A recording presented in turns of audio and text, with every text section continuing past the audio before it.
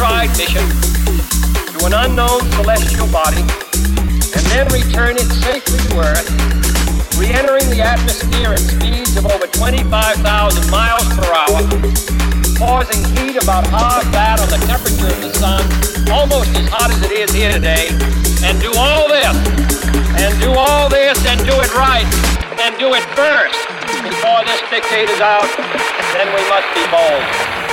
We choose to go to the moon.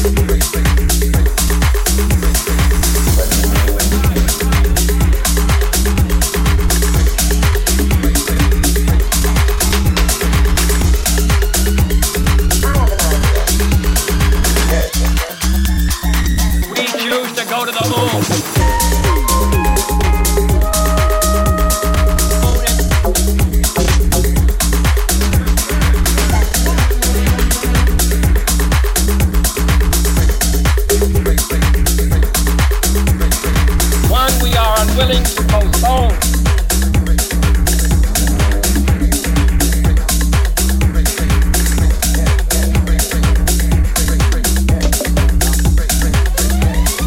We choose to go to the moon.